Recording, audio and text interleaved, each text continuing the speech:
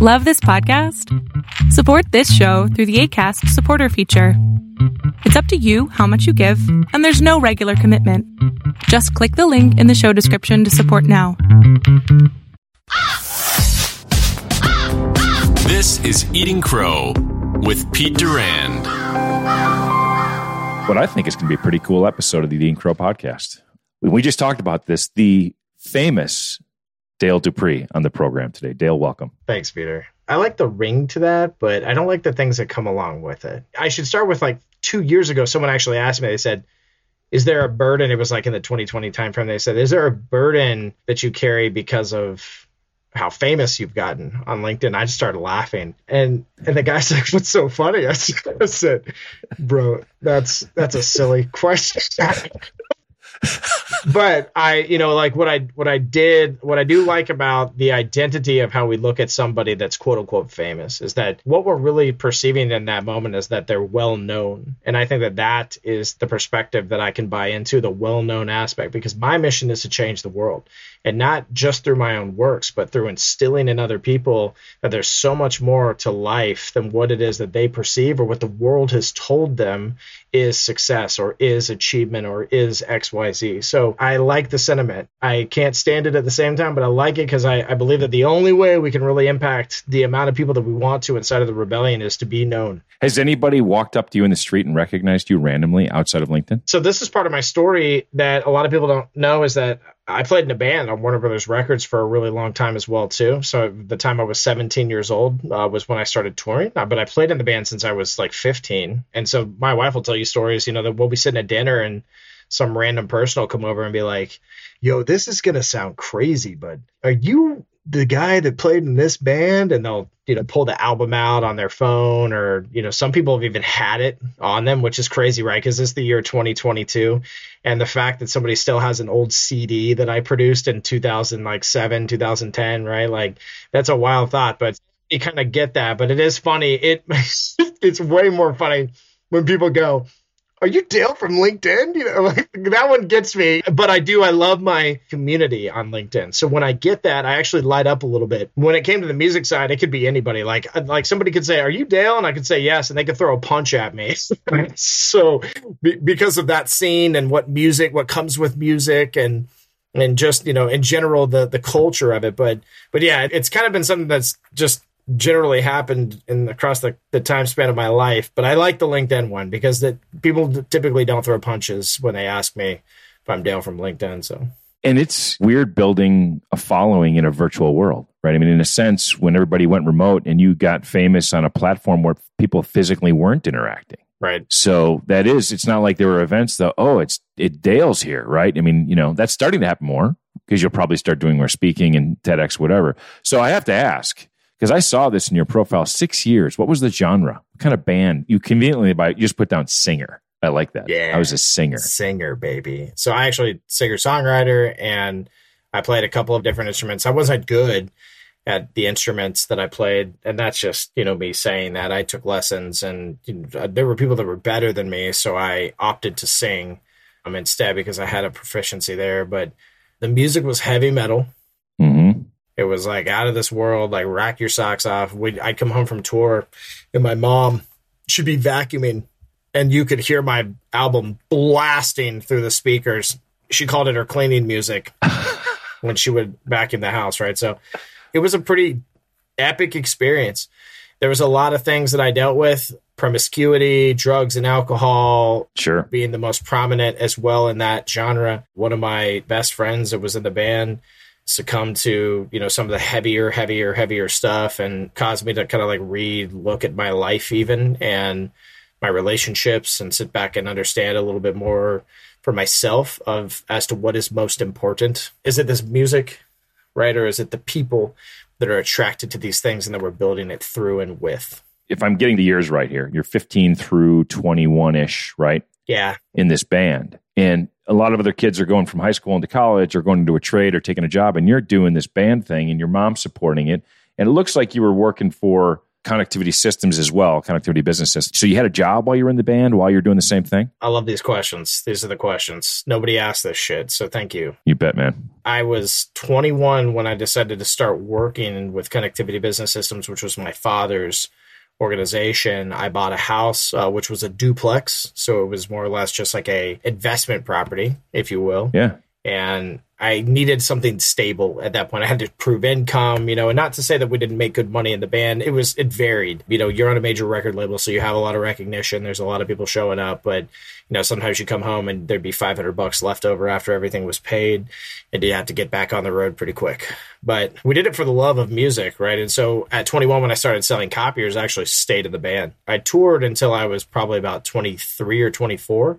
Technically. So I actually did it alongside as a hustle while I was selling copiers. And then I also had a Friday night job and a weekend job. So I worked 3 jobs, and then I had the music thing that I was still chasing to an extent, if you will. And I like the word chasing for me personally, because it describes really where my heart was at, that it wasn't something I was starting to fall out of love with music the way that I had originally fallen in love with it. And that thing, what it was to me is it was I don't have to go to school. I can pursue a dream and have a job through something that I was passionate about. But this sounds awesome. And okay, so as I started, so when I'm home, I might have to have a secondary income to some extent, but it's just for a season, basically. Yeah. And then I'm back out on the road doing my thing. And my mom and dad were extremely supportive. You mentioned that earlier. My mom and dad were very supportive. They came to the first show before we went on tour in Orlando, before we hit the road, and showed their support for me. And there was a lot of things that happened at that crossroads in my life, too. I had my band, and then there was another band on Atlantic Records that had seen me perform and had kind of actually introduced themselves to me through social media. It's a crazy thought that we had social media back in 2002 and 2003. Sure. It was called MySpace back then. That was the big platform that we used. Nobody wants to admit it, but yeah. Yeah, right. Nobody. And Justin Timberlake, by the way, owns MySpace now, in case anybody was wondering. It's a crazy thought, right? By the way, he crushed himself as Napster guy in the movie. Great movie. Great role. Yeah, he did a fantastic job. So I had a lot going on in my life during those years. And there was a lot of shakeup constantly happening in my life as well, too, where I was having to question myself. What are you doing this for? Is it for you? Is it for your legacy? Is it for your family? Is it for status? Is it for wealth? Is it for fame? What are you doing this for? Why are you continuing to do these things? I think the majority of the time, my mindset was that I loved people. I still do. I love people. I'm an extrovert. I love being around people. I love traveling. I love new city every night. Love 500 strange faces at a bar packed, wall to wall, everybody beating the crap out of each other while we were playing. I mean, I loved those moments. I loved those instances, but there was also something in me selfishly that kind of said, you're doing this because eventually you'll be big lights, bright lights, big stage, massive audiences, which we tasted during our career as well, too. It never hit the way I thought it would. And eventually I realized that a lot of the people that stay in music, they stay in it as an excuse because they don't really truly believe that they can do anything else other than music. And I sat back and said to Dale, yo, dude, you can do anything you want. And so what do you truly want? And really at that crossroads of 22, 23, it was that I wanted to love my wife. I wanted to be happy. I wanted to pursue self-development, and I wanted to be, just in general, I wanted to be better. Simply, those were the things that I had kind of realized for myself at that age. And it was probably about 23 or so that I just stopped playing with the band. I still did stuff. I'm not going to say I didn't do stuff. I 5 years ago, I recorded an album that no one's ever heard. It's literally, I flew up to North Carolina, recorded everything with my drummer. Him and I we did it all, vocals, guitars, bass, drums. And it's just sitting on a laptop between me and him. So, well, I got to hear it now because I live in North Carolina. So if it was recorded here, I got to hear it. It's got some North Carolina flavor. I'll submit this, and that is that you're in the band. Like you said, you're chasing something. And I think when people join to pursue music, they know what that something is. But your parents supported you, which is highly unusual in that venture. You're working 2 or 3 jobs, nights and weekends. when you described to me at 22 or 23 that you said, hey, Dale, love your wife, go do anything, develop yourself, growth. I would venture that kids that go to college don't have that conversation with themselves till they're 30. You had more education in those 5 to 7 years because you were out on your own, dealing with some shit people don't deal with, the drugs, alcohol. By the way, 100% at your disposal, right? It was expected. So you got to grow up pretty quick. Walk me back quickly. You said, when did you get married? Let's touch on that. That's a big part of this story. When did that happen? We met at 17. She came out to one of my shows right before our first tour, and she stuck with me through all the crazy drama, even some drama within the band of me like quitting. And at the same time, some of the members wanting me out, which was pretty convenient, right? Right. And then like reforming the band 3 or 4 months later, staying on our major record label. At the time, it was an indie label, and then getting signed to a major record label. Like, she stuck through all this with me. And at 21, we got married, which is actually, that's the point when I stopped touring full time. That was the point when I got the second job with my dad. And really, truly, it was a full-time gig with him, and nights and weekends were open. And then he gave me essentially some vacation days, quote unquote, to be able to do my touring thing. He would put me on a draw in some instances as well too, where it just, if I wanted to get paid that month, but it didn't work, I owed him $4,000, so when I got to like commission check time, it was like, hey buddy, you owe me all this over here. So I'm going to take that, which I thought was very fair. And also it was good character. There was good character building in that, because even though I say out loud that I thought that it was fair, there was something in me that was just like, just give me the money, at the same time too. And so I learned very valuable lessons at this point in my life. I mean, I'm 18 years old at one point, standing on stage in front of 1,000+ people, in a dream situation, playing with a band. I'm on this stage that I wasn't even supposed to be on that tour, right? And there's major record labels, indie record labels, other bands that I looked up to, all kinds of people at this show. And I felt like I had made it, right, to an extent. And then 2 or 3 days later, I'd say probably about 25, 30 odd people in a room doing pretty heavy drugs, just getting sloshed, from the alcohol standpoint as well too, like lots of liquor being passed around and lots of temptation in those rooms as well too. And lots of stupid decisions, at the end of the day for myself and most of the people that were in them as well too. And then on top of all of that, I'm in this genre of music that's typically pretty angry, and I'm a follower of Christ, and my whole band, like for me, is based around, if you go and buy or listen to, because I really don't care if you buy my old albums, so even though I still get paid, shout out to my distribution rights.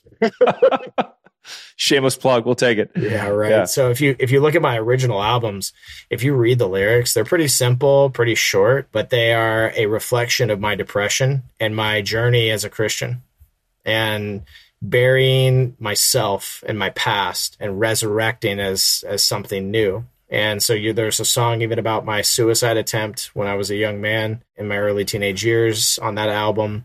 And you can literally hear, what I was going through. And so here I am, like going through all these things, and then on the road, just like literally surrounded by temptation in every facet, bro. Every facet you can think of: violence, drugs, women, men at that too. Because this is the thing, is like when you're an artist, it doesn't really matter like what you're into, or what other people decide for you because of the influence of that, like what you're going to do tonight though, right, is the thought process. And so there's a lot of manipulation. There's a lot of character building because of that, or you become a sheep. and that just wasn't my MO. I mean, I'm in a Christian band, right? We're in the middle. I'll never forget this one particular instance, right? We're playing a show with a band called Deicide. You can look them up if you want. I will caution you, they're pretty heavy, and they're also a satanic band, so they worship the devil. And perfect for you. We played a show with these guys, right? Because I also was somebody that I wasn't going to be boxed in as a Christian. I wasn't, no way, dude. Like, you're not going to ever hear me say like, oh, we don't go to those places, we don't do those things because these other people that are doing it, or that like these things, they're wrong. Sure. And I'm right. Sure. So here I am backstage with this band, just like having a beer, hanging out with them, and like the literal opposite. It was one of those moments where I realized that, because they were much older than us too. They were in their late 30s and we were in our teens, right? Like, technically people that we could look up to. And I learned a lot from them that night, regardless of whether it was moral or immoral, the things that they were doing backstage and the lifestyles they were living. I learned a lot from them. I got to get a really good perspective of what it would have looked like to spend a lot of time in a band and, a decade in a band, and to essentially create my own culture through those experiences and how that would be formed. So I know I got down like a big rabbit hole there, but I mean, the story goes deep. It goes extremely deep. And there are a lot of things that, some people know about, some people don't. At the end of the day, when it comes to how people perceive me, I'm an open book. And I believe that a lot of my experiences can teach others, the pros and cons, not just the good and the bad, but the pros and cons. And I'm a big believer of learning through others' experiences. My father allowed me to do it through him. My mentors allowed me to do it through them. My mother allowed me to do it through her. And it was less of like hey, don't do this because I did it and it failed. It was hey, let me tell you my story, right? Is the way that I learned the good from the bad in my walk. And the music side of it was a huge piece of the puzzle, because you're right, bro. At 21, I'm getting married, and I've seen more, done more, heard more, experienced more than most 21-year-old kids at this point. And I'm ready for something new, like literally at that point in my life, which is a pretty wild thought. So when you mentioned your parents, I was blessed to have a pretty stable family and great parents when I grew up. So I'm grateful for that. But you said something really important. They didn't ask you to correct the mistakes they made or prevent you from doing things because of the mistakes they made. They just said, here's my story, take it, process it, do what you want with it. And that's very difficult for parents to do, right? I mean, it's hard to watch your kids fall on their face. The best parents let their kids fall on their face. That's the only way they're going to learn. If you're there all the time, they never learn how to deal with conflict. But I'm curious about that moment we looked at this older band, and two things stood out to me. One, you recognize that's me in 10 years if I don't make a pivot here. But two, you also recognized, and I think you were hinting at this, so I want you to explore it. You discovered you could relate to them. You could talk to them and agree to disagree on some things, but still be humans. And you had to start thinking to yourself, I can do that, right? There's good in everyone. I mean, you're making bad decisions. I'm not here to judge you, but we can have a conversation. So there's a little bit of rebel in you, as we all know. But you mentioned you're a people person. So when did you start to shape this idea that said, I want to do something different. I want to love my wife. I want to be there for her. I want to grow. But when did you start to get the knack for this whole sales thing? How did that all come about? Is that when you started working for your dad? You started to realize, I'm good at this. Bro, that started at like 8 years old. Okay. When I was going to my dad's office and learning the business, small business, child of a small business, right? I was learning it in that unique way where you get to see everything, experience everything, do everything, watch everything. And my dad taught me that life is sales. Sales is life. But there's no such thing as business versus personal. It's all personal. That there are lines to be drawn in certain instances around professionalism, for example. But also my dad taught me, he said, people will tell you that they subscribe to being professional, and then they'll snort a line of coke in the bathroom right in front of you, cheat on their wife that night and ask you to cover for them if their wife calls looking for them. And then they'll steal from you, the next day. Yeah. Like monetarily. And they'll tell you, no, but it's business. Right. And my dad used to say, like, that's the quote unquote professional way. Right. And so for me, like from the start, I was learning sales and I was learning the ins and outs of business from the perspective of the stereotypes. And so I just was cultured differently. So when people were like, you have to wear a suit and a tie, I'd say, why? I'm sorry, excuse me, but like, why do I have to wear a suit and a tie? Because this is business and that's professional. Like literally blow it out your rear. Because to me, it's a really good way to sauce up and make something look very decent or desirable when it's not in reality. Yeah. And it's a way to manipulate, it's a way to control, and it's a way to create outcomes that help you and nobody else. So when I was selling in my band even, it was very natural. If I showed up at a show and there was, a couple hundred kids or 10 or a couple thousand, it didn't matter, right? I could walk out in that crowd and I'd walk around and start meeting people and be like, hey, what's up? I'm Dale. I play in Imperial. And not to be like, I play in Imperial, but just like, what do you guys do? Are you guys from here? Are you in a band too?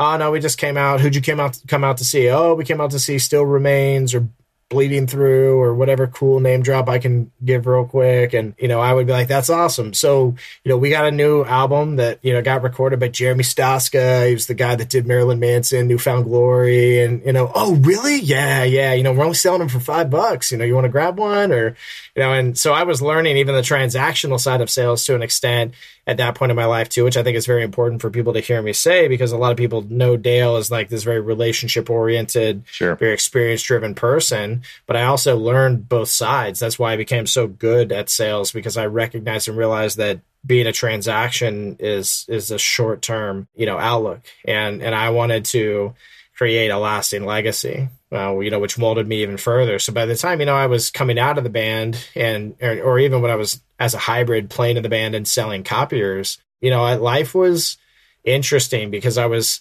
kind of learning two different sides of the fence when it came to like professions. And then I was, like I said, I had a weekend job and I had a Friday night job. I was bar backing at my mother-in-law's bar in Sanford, Florida. It was a blues bar, a bunch of bikers and fighting and debauchery. And then I was serving at a wedding venue. Shout out to Laura Ritzy, who's an awesome human being and employed me for a while and was like, a huge part of my own development and, part of that personal responsibility piece that I learned, because she held me accountable to being on time and to doing a very good job. Looks like my dad did too, but I was very hands-on with strangers in those roles, as you can tell, right? From like playing music to bartending, weddings to bar backing a random blues bar in Sanford.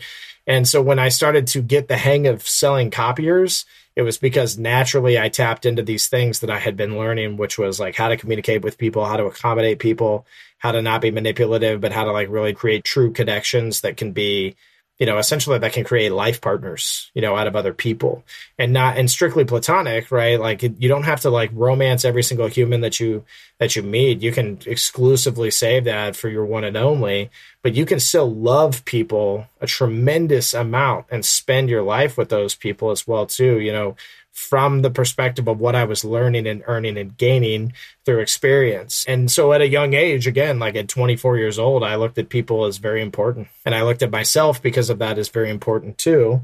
And the journey had just begun. And it definitely took lots of twists and turns in those times as well too. But I broke through and started making six figures a few years later. And it started like the first year I made six figures. A lot of people like crack 100 and they're like, yo, that's dope. I cracked like 180 my first year of going from like 60,000 to the next. And after that, it was 250 and then it was 300. And it just kept going. Every year it got better. And what I realized in the monetary side of what I was gaining is that it wasn't because I was good at selling stuff and that people demanded to have a copy machine in their office. It was because I was building a legacy. It was because I was also accommodating to the legacy that other people are leaving, the story they want to tell, and how I fit into that journey and accommodated those people. So I became not just their copier salesperson, I became their buddy. Mm-hmm. First of all, I'm not going to stay in music. There's another way to develop Dale, the person. When you sat down and talked to your wife, you're a young couple, right? You guys are in your early 20s. And you said to her, I want to stop the band and I want to go do something else. What was her reaction? Was she like, oh, Dale, you can stick it out? Or I've been waiting for you to tell me this? Or I see someone, kind of where was her at? And you guys obviously have a very great relationship, strong partners. How did you begin this new journey together? Yeah, man, my wife is my rock. Right. She inspires me. She has loved me through thick and thin unconditionally and like on a level that I almost can't even comprehend. Yeah. Which is powerful. I looked at the kind of love that she had for me almost the same as like the kind of love my dad had for me and my mom had for me, just, on another level from the perspective of the connection. And I'm physical with my wife. I just want to put that out there. Like I have sexual relations with my wife, not with my mom and dad. So that also elevates the relationship as well too, to a level of understanding. Thank God, by the way, this is a whole different podcast. We just went to the next level, dude. Well, we should fire up some heavy metal music and get into that conversation. Let's go. We should.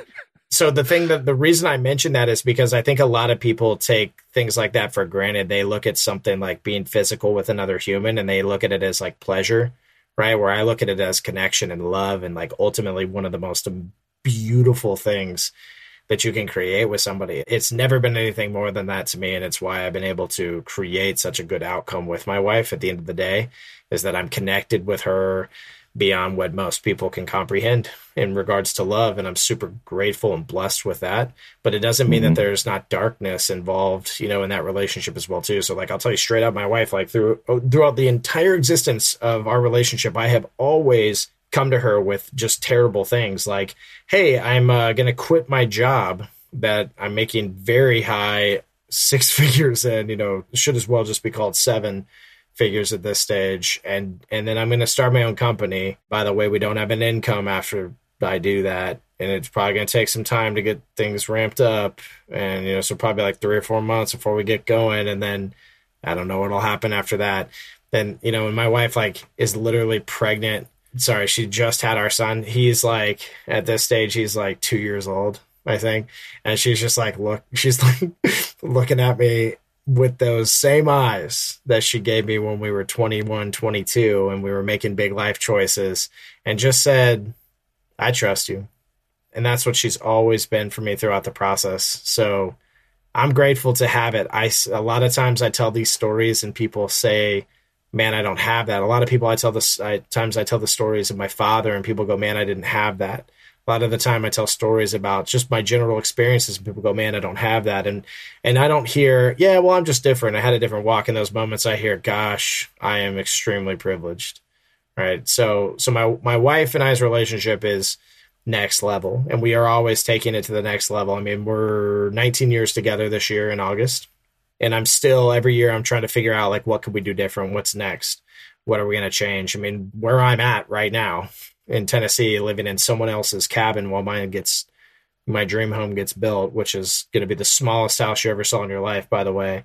All these choices, right, that we're in right now, that my wife and I are in to uproot ourselves of 36 years in one single place, are all based around the fact that there is nothing more important in this world to me than her. And I hope she feels the same way. And the thing is that side of me, the guy that says I hope, is the Dale that still struggles with things like doubt and depression, because deep down inside, I really truly know she feels that same way. And it's what drives me to be better and to continue to do what I do. So I've got a great support system in my spouse.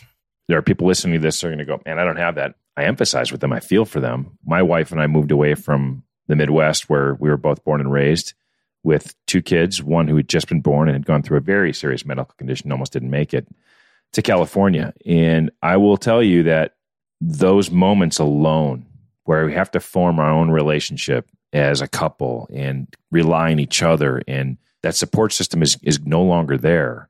They're still there, but they're farther away, right? You have to just figure out your own family identity. And my wife has risen to that occasion. There are times we've moved a lot where one of our moves, I wasn't good with it. And I drove it. I mean, it was for work.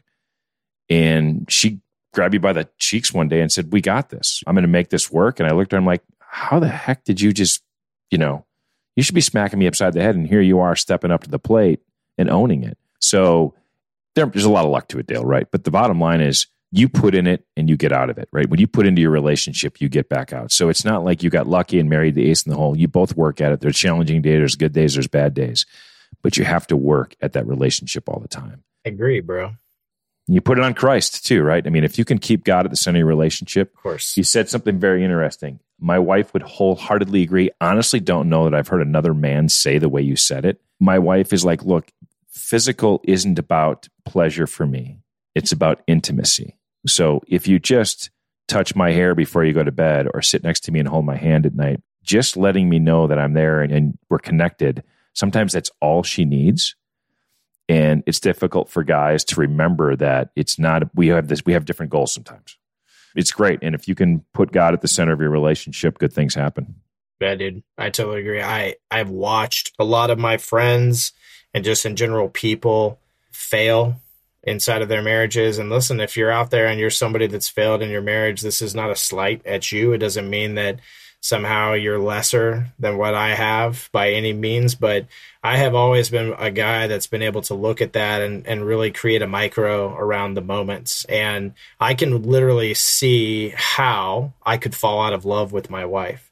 I can see how I could become someone that doesn't cherish her.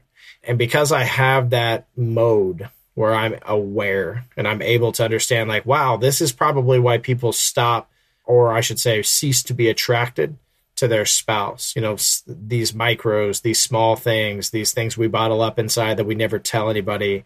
For men, it's things like the struggle with porn, and not necessarily even like looking at pornography, but like going through Instagram and seeing like one of their friends in a bikini, or some girl they work with, scantily clad, dancing on a table, or things that we have access to just the same as well too, than, things that might be at a distance or hands off. We as men we're primal creatures, right? Like, we are driven by physicality and by sex in most cases as well too. Not every man, I shouldn't say that, because I've met some that are just like, basically just be asexual. I don't even understand their existence. But, again, if we realize some of those particular truths, then we can understand why, just like what I told you earlier, that like when I was on tour, that it wasn't like, oh, you don't like heroin? That's okay. You don't have to do it. It was like, no, my friend, we do that. And we do all the other drugs too. We do them all. Right. So the same concept applies, when you're building a culture with your wife of intimacy and of something that goes beyond love. I love the word cherish. I think that if we can think more about cherishing our spouse and the person that we love in our life, that it helps us to see things a lot differently. That, like, one of you gets a little overweight, there's no condemnation in that. If anything, like, there's a conversation in there that says, hey, I'm good with this, by the way. I love your cute little, love handles, Dale, because you're eating way too many cheeseburgers. Those are great conversations to have, but also to say, are you okay with it? Are you okay with this? That's the big question. That's a huge piece of the puzzle. And that goes toward everything in life that most people are afraid to really have a conversation around, when it comes to preference and when it comes to, what we're living out. I think a lot of the time we can't disconnect from those small things, and we have a hard time asking questions like that. And because of it, we fail. It's really easy for people to fall out of love. That's the bottom line. It's really easy. This is something that we have to work toward. Just like when you start selling and becoming successful, you can't just walk away from that. If you walk away from that, even if it lasts for 10 more years, that success and that wealth, it's going to come to a screeching halt at some point, because you stopped putting in the effort, the work, and took your focus off of the things that truly mattered and became a robot in the process. And I think those are some of the keys to happiness. Yeah. I mean, again, backing it by some of the things you described earlier, as Christians, we have to acknowledge the fact that we are primal beasts, and, there are carnal things that show up in our lives. And I think marriage is, as you described it, is two important factors. Intentionality, right? You have to come to the table every day, bringing your best and willing to sacrifice. The other thing is knowing when not to put yourself in certain situations, right? So that's one thing I learned early on in my career by traveling a lot is I recognized that the guys that went down to the bar after work every night, bad things happen. You can't do that. I was up in my room, went to bed, and, got up the next morning and worked out. That was a habit I formed. Like, I'm not going to put myself in that situation, and I'm not going to tempt myself with that. And by the way, getting up early to exercise makes me a better husband and father and all those things as well. So you have these trade-offs, but you're right. It's the little things. And you just described it. You can fall out if you don't pay attention every day because, I don't care about this. And Dale gained 50 pounds. Maybe I don't care now. But then in 5 years, Dale's really unhappy. And now I wonder why I'm not attracted to Dale. It's because Dale hates himself, right? And we should have had that discussion earlier. Like, Dale, what's really going on here? I love you no matter how you are, but if you're not happy, this is going to be difficult. One of the things, and I've shared this in other podcasts, my wife and I have done effectively, is when we reach a point where we're not on the same page, right? It happens, right? I'm feeling like this or saying this, and she's here, and we recognize it. We'll write each other a letter. Literally sit down and write a letter saying, here's how I'm feeling. Here's what I'm thinking. And then that person can read it on their own time away from the emotional part of the discussion and go, I didn't realize that's what Julie was thinking. Holy shit, I just completely missed that. But it makes perfect sense, right? And so everybody has their own communication style. It's worked effectively for us. I'm sure it may not be the right thing to do for other people, but you have to bring it every day. So let's fast forward here a little, Dale. You have a son. How old is your son now? He's 4 years old. 4 years old. That is an awesome age. Is he a Star Wars fan? Yes, he is, but he's also like really into dinosaurs and monster trucks. And so he should be. He's 4, right? I think that actually like makes me happier Like, not that like he doesn't, it's like, I'm a huge Star Wars nerd, right? I mean, I have a shirt on right now of a bunch of Ewoks kicking a bunch of stormtroopers off the side of a cliff, like they're from that movie 300. I have lightsabers behind me. I see them on the wall behind me. I see them. I'm jealous of them. I want them. So they're pretty badass. yeah, for sure. So as a young man, a young adult, I think I always in my head thought, cool, I'll have kids. They'll be just like me. They'll like the same stuff I like, blah, blah, blah. I think that's kind of like everybody's like dream to an extent. But at the same time, I realize that what really makes me happy is seeing him excited, bought in, and doing things that he loves. And what I see in that actually is a realization of like how good I had it as a child as well too, because my dad was never like, you want to paint your fingernails black and listen to emo metal music? That's weird. You know, he was like, cool, want me to help you get the nail polish? To me, where my son is right now and the things that I'm witnessing around like his likes and dislikes, even though I'm not like I've never known what a monster truck was, bro, until I had a son. I wasn't that kind of kid, right? But I'm like trying to figure out how to like it with him, you know, like, oh yeah, I'm gonna be able to do this with you. That's my thought, right? So yeah, I mean, he's a cool dude though. He holds me accountable to a lot of things, and he's given me an amazing life over the course of the last 4 years and truly changed my outlook and the trajectory of my success.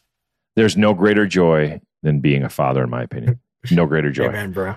Behind marrying my wife, they know that the 3 best days of my life were the 3 days my kids were born. And you made a really good point. When you try to program your kids to be who you think they should be, that's an instant recipe for turning them into something they shouldn't be, right? If you let them just explore monster trucks or painting their nail, I mean, kids are kids. They're going to try a bunch of different stuff. And it doesn't mean that they're going to be a monster truck fan for the rest of their lives. And maybe they will, who knows? But in 2 years, it could be, hey, Dad, I want to try karate. Or I really want to take up piano. Or you were in a metal band? I want to learn how to play slide guitar. I mean, who knows what it's going to be? It sounds like your dad did a great job of giving you the ability to explore those talents and let you be your own man, because now you're translating that as a father to your son. Truth. And yes, you're dead right. My dad was a genius human being, and he allowed me to make my choices through a matter of influence, but also that influence was mine, you know, just as much as it was something that he was helping me to understand for myself, right? Because they were my choices. So when you lay down at night, put your head on the pillow and you think to yourself, all right, Dale, good day. What are you thinking about? There's something in the back of your head that's going, the sales rebellion is awesome. You've brought a new CEO, in which mad props for recognizing the right roles there. But what's the idea in the back of your head? What's the problem that needs to be solved that you're wrestling with? Well, let's start here. Like when I lay down and go to bed, first off, because of my struggles with depression, and actually, you know, praise God, the last 5 months of my life, I have been, I believe, set free from that ultimate sadness. Even though I feel it, I don't feel suicidal. I don't feel like on the brink as I have like most of my life. When I go to bed at night, you know, traditionally, no matter what, even in the state of being very much healed at this point in my walk, that there's still a lot of things that go through my head, which are, tomorrow, when you wake up, is everything going to be okay? That's like probably one of the first things that is very consistent in my life that goes through my head. A lot of people get caught up in, did I do this okay? Did I do that okay? Did I finish this? Did I finish that? I don't actually get caught up in that stuff. And I think the reason that happens for me is because, you know, I've held people in my arms as they died. I've tried to take my own life, and the only thing that stopped that was my mom. In one instance, you know, basically coming home and keeping it from being finished. I can't even imagine what it would be like to be a parent, you know, watching your son slit his wrists. And to me, like, that going to that deep, dark bottom has caused me to look at life a lot differently than most people. And because of it, I don't sweat the small stuff. I don't think too much about every little thing, which could be, you know, to an extent, it can also be part of my downfall, right? It's like one of the reasons why I recognize that I suck as a CEO, and that I needed to bring in a CEO to the organization to properly run it. Because even though I'm willing to do the work and to be the guy that does everything, that I'm better at being a salesperson. I'm better at being a coach. I'm better at being Dale Dupree, and not, you know, faking my way to the top. And I've never wanted to do anything like that and never really been tempted by that either. So it was a very easy decision, by the way, for me to just step out and step back, but really look at the success of a day. Like every day when I go to bed and to feel good isn't like, oh man, I'm so happy that I'm not the CEO anymore. That makes me feel really good. Well, that decision came and went and is gone. Like the day I decided to do it was the last day I thought about it. And really now I just use it as part of my story to help encourage other people to understand that you shouldn't be embarrassed. You shouldn't be worried about failure. You shouldn't be worried about what other people think. You should be worried about how people are affected by your actions. And so that's really the root cause of why I think tomorrow is everything going to be okay. Are you going to be okay? Are people that you're serving going to be okay? Are the people in your organization going to be okay? Because I live my life based around this identity of servant leadership, but the only reason that I've been able to find servant leadership is because of my deep, dark sadness. And that servant leadership is the only thing that really brings me joy. You know, outside of obviously my wife and my family and things that make me happy, deep down inside, there's a thing that nags at me constantly that says, just be the old Dale. Just get back to the anger, get back to the temptation, get back to the addictions, get back to the things that made you feel extraordinarily good because, you know, wow, Dale, good for you. You've cleaned up and done all these great things, but are you happy, Dale? And that's my depression speaking more than anything. It's a liar. But it's hard, you know, to see those things. And so, you know, for the most part, when I go to bed, there's not a million things racing through it. There's just one. And it's that. Is tomorrow going to be okay? You carry a lot of weight on your shoulders when you go to bed at night, right? For sure. So what's your outlet with that, Dale? How do you get through that? Is it talking to your wife and sharing how you're feeling and saying, this is what I'm thinking? Or do you internalize it? Do you then process it the next day? Is that how you fight that demon? What's the best way for you to work through it? Go to God, man. I tell anybody that's listening to me talk about this kind of stuff, I say, first and foremost, yeah, like your spouse support is huge. Like if you can just, because sometimes we just need to speak out loud, like what's going on and where we're at. And your spouse should be the person that can take that information and not be like, oh my God, you know, going to her girlfriends or, you know, like gossiping or like, and I'm so blessed and privileged to have a wife that is that, you know, you'll never see her looking for attention or doing things behind my back like that, you know, that are so acceptable in social circles and in most successful quote unquote relationships, because that's the way that the world defines it. But having that spouse to go and speak to that will listen, you know, that's a huge piece of the puzzle. I'll be honest, my dad was that for me until he passed away in 2016. I could go to him with everything. He knew all my darkest, deepest, most terrible secrets. And it was so nice to be able to say that they weren't secrets anymore. It healed me, right? Having him in my life healed me extraordinarily well. But the ultimate freedom is found in God. And a lot of people have a hard time with that. Just that general thought, like what God, you know, is what I hear people say all the time. And I accept that other people, you know, they're not on the same level as me in regards to a connection spiritually, and that it's hard for some people to find that connection. But what I don't accept is people settling for that type of outlook and just saying like, yeah, you know, I've tried it and it just doesn't work. Because I'll tell you straight up that the reason that people are the way that they are around those things is because they can't do things like go on a podcast and tell people the things that I just did to you. And instead, they hold those things deep inside and they blame God for those things if he exists, right? And to me, like that is the biggest travesty, is that a lot of the time that we look at like, how do I fix this? And we think pills or a professional that I can speak to. And there's nothing wrong with going to a psychiatrist. And I have experienced the effect of what that can be on your life. And it can be a very positive thing. But at the same time, like trusting man, right? The same thing that you don't even trust in the first place to fix such a deep, dark seated issue. It's really, you know, just, it kind of feels asinine to me. So that relationship with God, going to God and really pursuing, you know, something bigger than yourself is what will really open your eyes to how small your problems truly are. And I don't mean that to belittle or demean anybody that's listening that might think that that's what it sounds like. Please know that it doesn't. But that I just woke up one day and realized, wow, what what a fantastic world I live in. What a great life I have.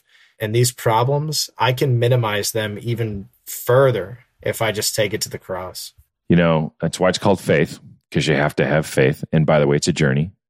Everyone's on their own faith journey. And the thought process of perspective, right? Nobody can ascertain what somebody else's problems mean to them, but you can certainly do that for yourself. So as you think about your life and you talk to God, and by the way, sometimes just talk to God. Just literally say, hey, I'm struggling with this. Can you help me figure it out? And it doesn't necessarily mean it's going to be a burning bush the next day. But you would be amazed if you actually put faith, real faith, when you have those conversations, doors closed, doors open, you'll find peace. And you may not even, you almost have to look back and go, holy cow, I was really concerned about that 36 hours ago. It's not an issue anymore. How'd that happen? And those little miracles, and he's not acting on our will, he's acting on his. And sometimes it's hard to let that go. But God will get you in a place where he needs you and wants you to be. It's just hard to figure that out. First of all, just for the listeners, we sat down and talked about what we really want to talk about. Dale's been on over 300 podcasts, so it's hard to find something that he hasn't talked about. But I told him, well, this show's a little different. We're not going to go to the LinkedIn profile and get on the surface. We're going to go a little deeper. And dude, you delivered this excellent episode. I'm going to reach out again for season 3 or 4 and just check in, because you're building a new place, you're building a new life. Who knows where the Sales Rebellion is going to be in a couple of years, but I enjoy your content. It's real. And it's been an honor to have you in the program, my friend. Yo, dude, thanks for having me. Seriously, it means a lot. And, regardless of the number of podcasts that I've been on, I personally believe that time is the most important thing that we give to each other. So I look at each one as a very important gift. And so thank you, Pete. And I appreciate the opportunity to speak to your listeners. I appreciate that. And I will be throwing on Imperial during my next workout. Let's go. I'll let you know how it goes. If I throw my back out, I'm never listening to you again. All right, Dale. Thanks, man. I appreciate it. And good luck with the house. Appreciate you, bro. Thanks for checking out Eating Crow. Like and subscribe so you never miss a video.